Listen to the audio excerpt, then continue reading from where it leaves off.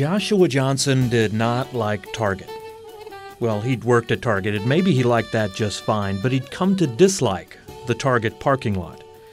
He'd come to dislike the Target parking lot because he was living there, and in an issue of the Herald Times in Bloomington, Indiana, we this week learn about Joshua's story. He'd graduated high school, enrolled at junior college. He was the first person in his family to go to college, and he was slowly working his way through a paralegal studies program.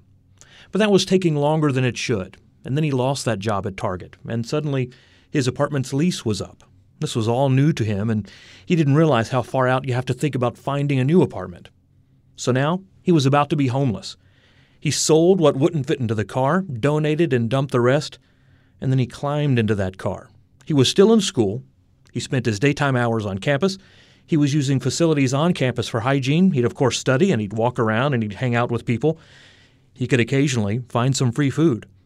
Otherwise, it was whatever non-perishable food he could afford to keep in his car. And when the school day wound down, he'd find himself climbing back inside that car, driving back to that Target to wait out the night. For the first 3 days, he told the Herald Times, the mind can stay strong, but eventually it begins to feel like an endless situation.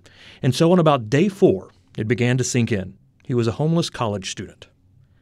This went on for weeks, from the spring into the summer. Money was getting low. He couldn't sell his plasma because he was losing too much weight on his skimpy diet. He couldn't land a job, and there was always that Target parking lot. And so he volunteered, because it was something to do, something to keep him out of the car.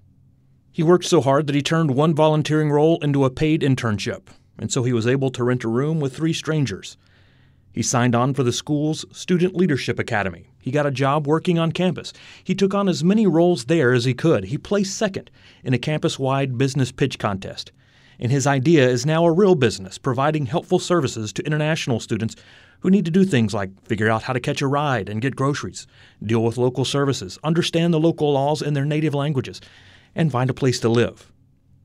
He told Bloom Magazine, a local lifestyle magazine, that he wanted to start that business to make something useful for others. Joshua got his GPA up, and so he ran for student government. And now SGA President Joshua Johnson would say all of those things wouldn't happen had he not spent those nights in a Target parking lot. Now he budgets everything. He has a few scholarships, but he doesn't buy things he can't cram into the Chrysler. And he's changed his major. Now he's studying software development, and in May, he'll graduate with an associate's degree and hopes to start working towards his bachelor's degree.